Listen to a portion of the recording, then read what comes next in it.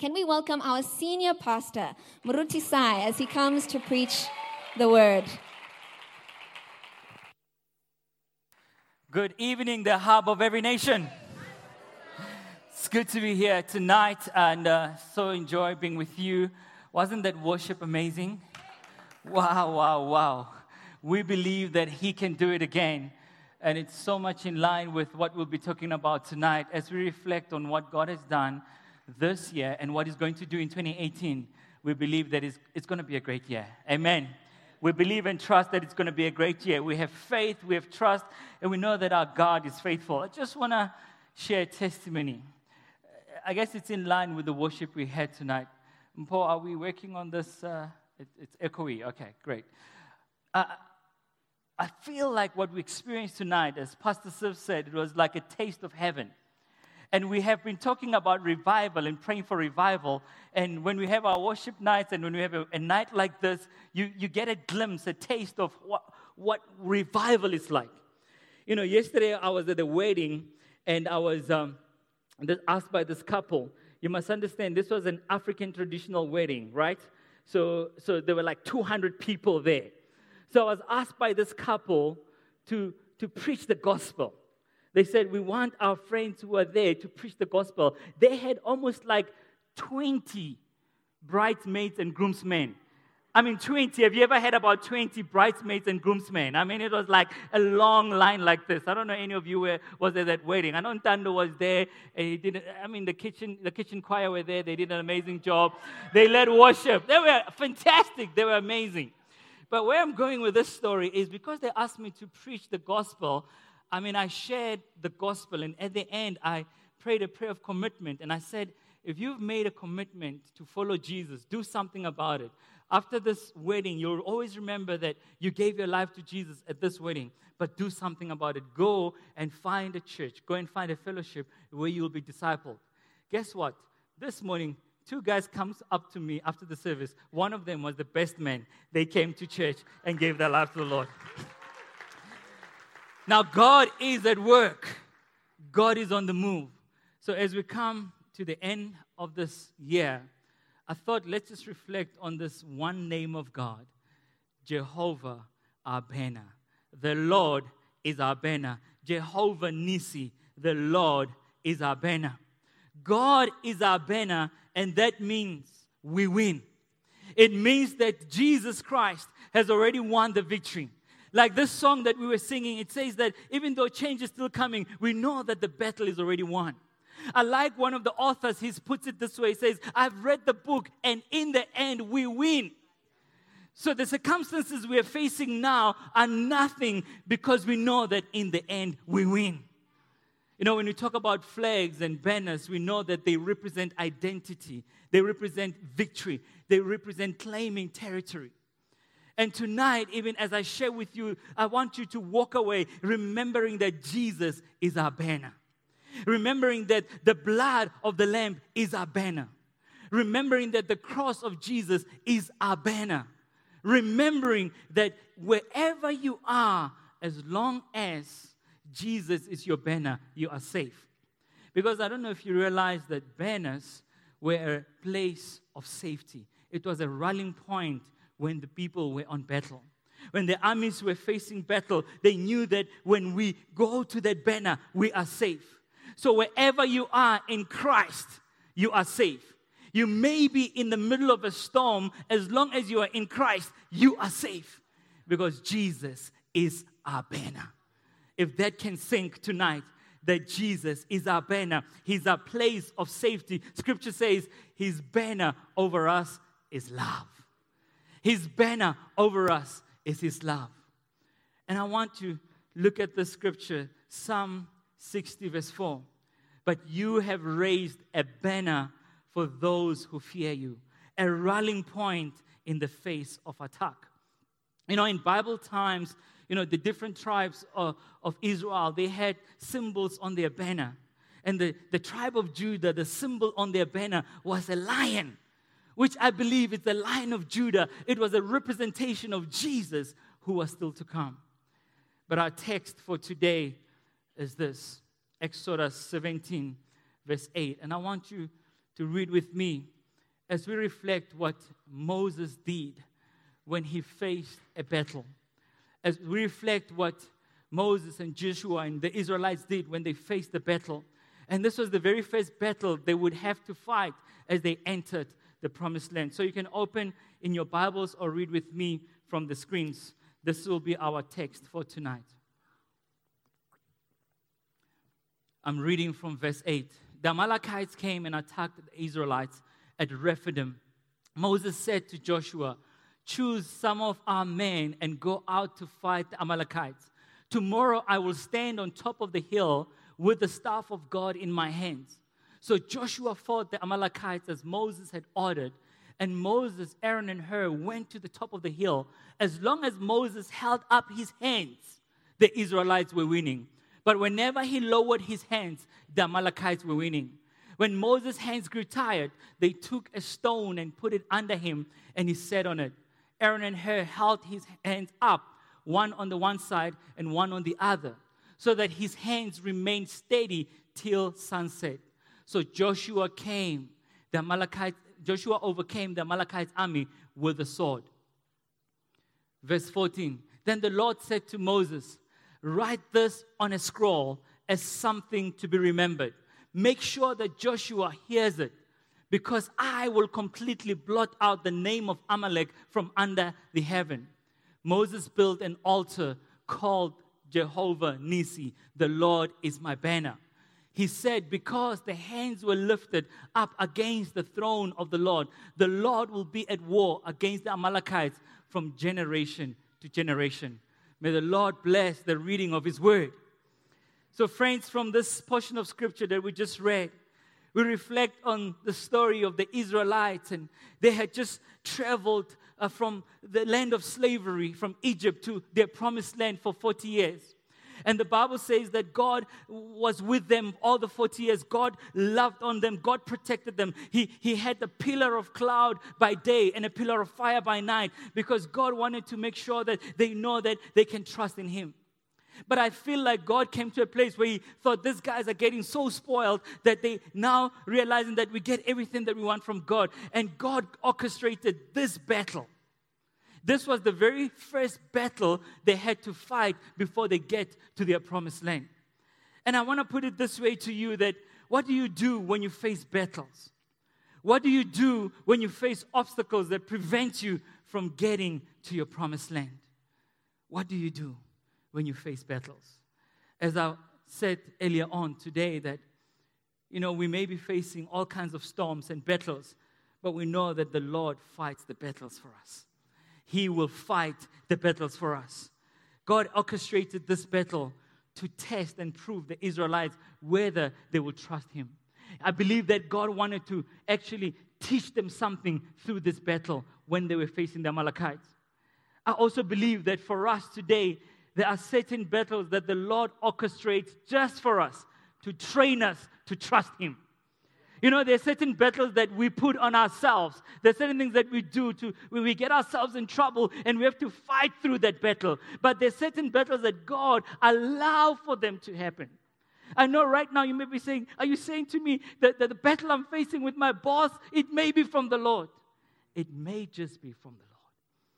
There's certain battles that God puts in front of us because He wants us to learn to trust in Him. He wants us to learn to rest in Him. He wants us to go on our knees and trust Him again.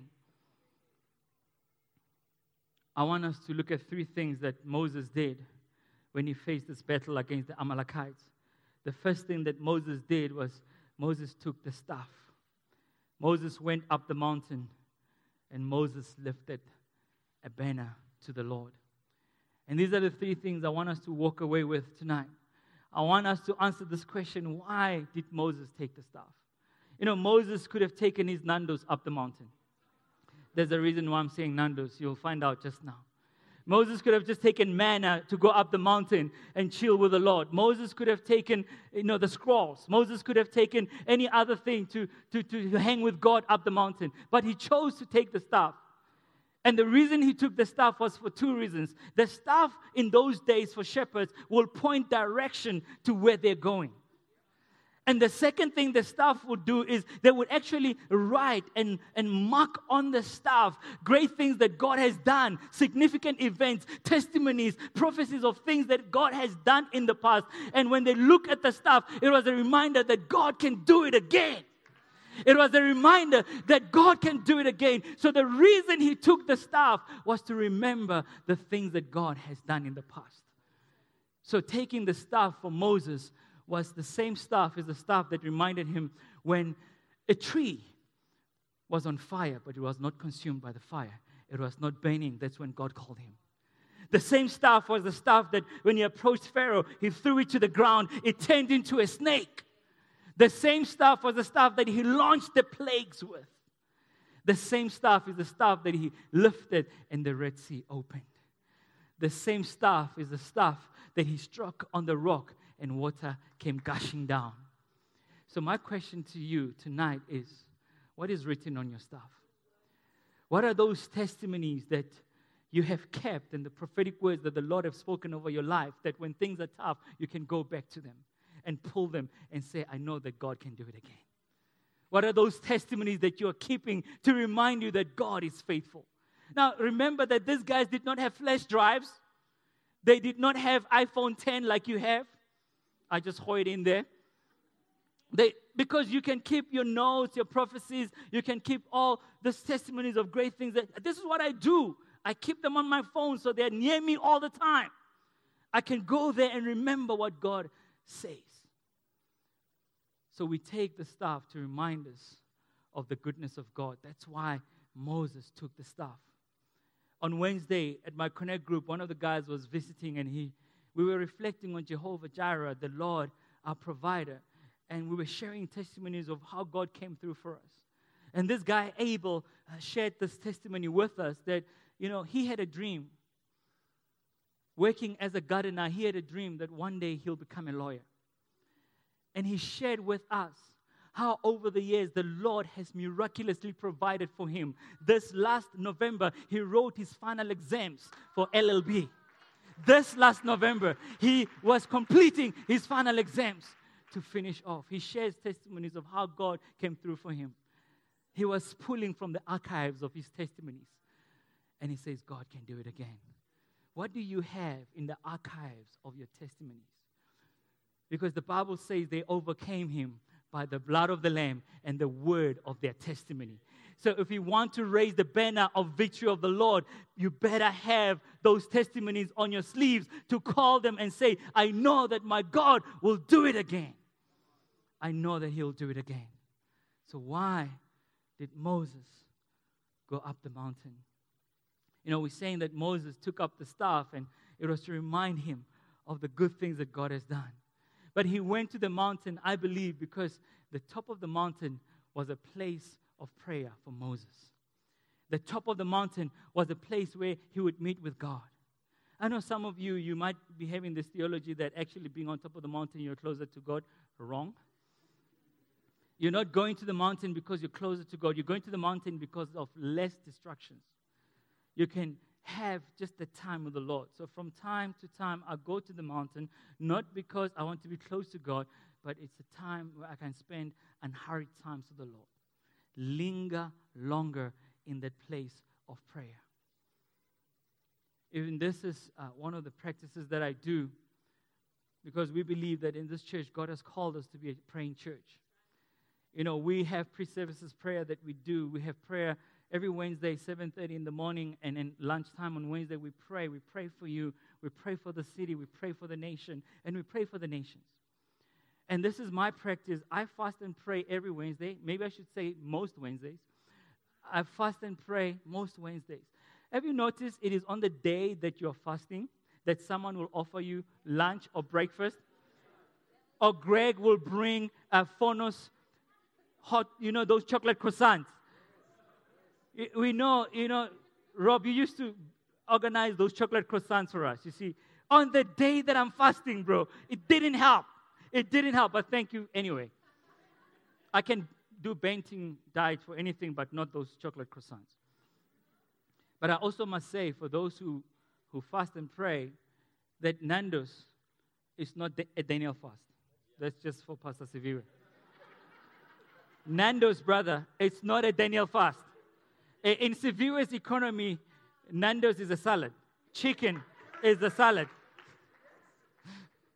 You can defend yourself later when you come up here. The point I'm saying is we need those disciplines to win certain battles. There are certain battles we are losing because we are not praying and we are not fasting. Because of lack of prayer, there are certain battles that we are losing. I'm standing in front of you to remind you that this nation was saved from civil war because Christians went down on their knees and they prayed. Can't we go on our knees again and pray that God can change the affairs of our nation? He can do it again. Moses went up the hill because he knew this. You dare not stand before the world or Satan without the staff in your hand. You dare not stand before the world or Satan without God's staff in your hand. I don't know if you noticed as we were reading there, it said God's staff. It was God's staff that was in his hand, reminding him of the covenant he has with God. Joshua's chance at winning the battle was dependent on Moses' praying. You know, there's certain battles that we will never win without going on our knees and fasting and praying. I don't know what battle you're facing right now, but you may just need to have other people around you praying with you, standing with you, because along the way we do get tired. Moses did get tired, and he had Aaron and Hur. Who are your Aaron and Hurs that pray with you, that stand with you when you're feeling weak? They can say, let's lift your hands up. We can still do this. We can still win this battle. You know, I've been a Christian for almost 3 decades now. I cannot remember a time when I was not in a small group. That's what's kept me going, because I had other people to fight the battles with. I did not fight the battles alone. The reason I'm still married to one wife and not planning to take the second one is because there are brothers who are asking me tough questions. Don't ask.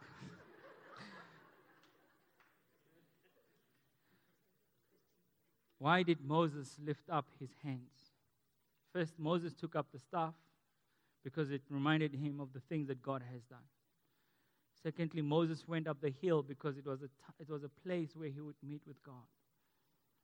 And thirdly, Moses lifted up his hands. I believe Moses was worshiping. You know, the powerful thing about worship reminds us who is in charge. Worship reminds us that we're not in charge, but God is in charge. When he lifted his hands, lifting hands is a sign of surrender. Lifting hands is to say, Lord, we are weak. You are strong. We need your power.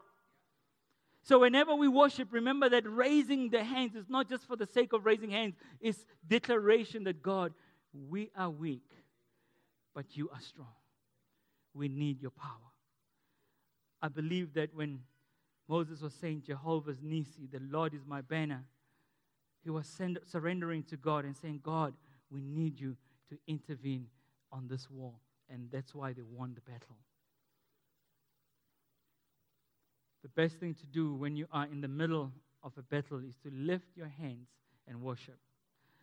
I don't know if you realize Moses did not open his mouth. They did not pray.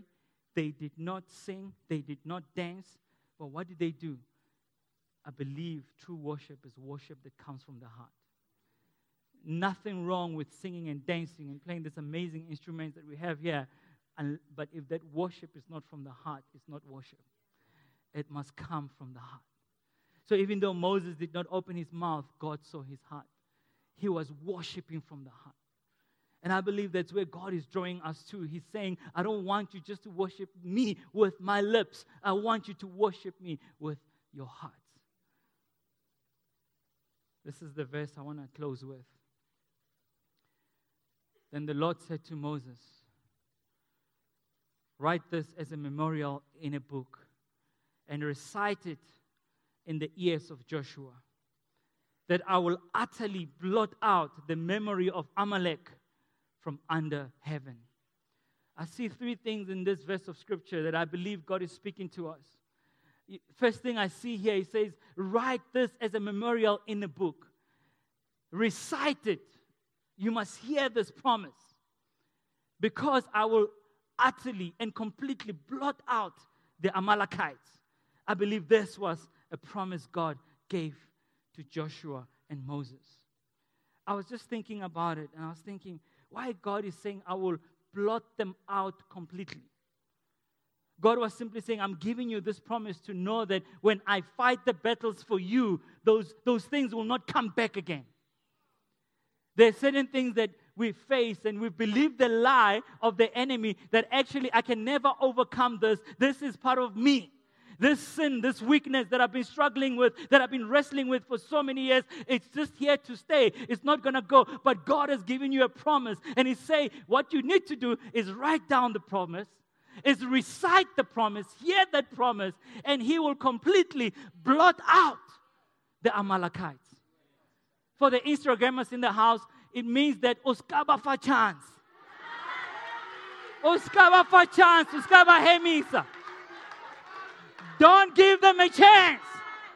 Don't give the enemy a footstool. Don't give them a chance.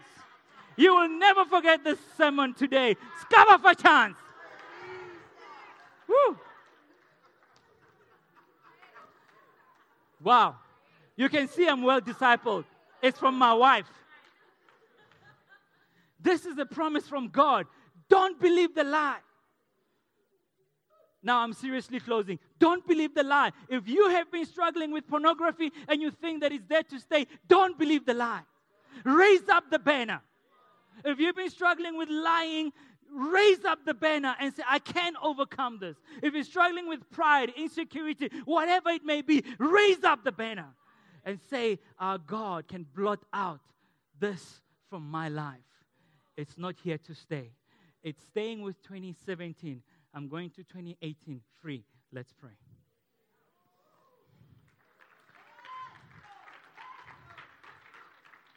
Lord Jesus, I pray that those who are here tonight and have dropped the banner, have dropped the stuff, they will pick the stuff again. They will begin to believe again. And they will not believe the lie of the enemy. That God, the sins that have been in our lives are here to stay. We choose to believe that God, you will raise the banner on our behalf and we will win. Lord, I pray that if there's anyone here today who had succumbed to the pressures of this world and not knowing that they can actually live a life of freedom, I pray that they'll be set free tonight in the name of Jesus. We proclaim it to declare freedom in the name of Jesus. We declare freedom and victory in the name of Jesus. That is not your portion. You are not called to live as a slave. You are called to live a life of freedom in the name of Jesus. We raise up a banner in the name of Jesus. And we say, God, you can do it again. You can do it again. We choose to believe and trust. In Jesus Christ's name we pray. Amen.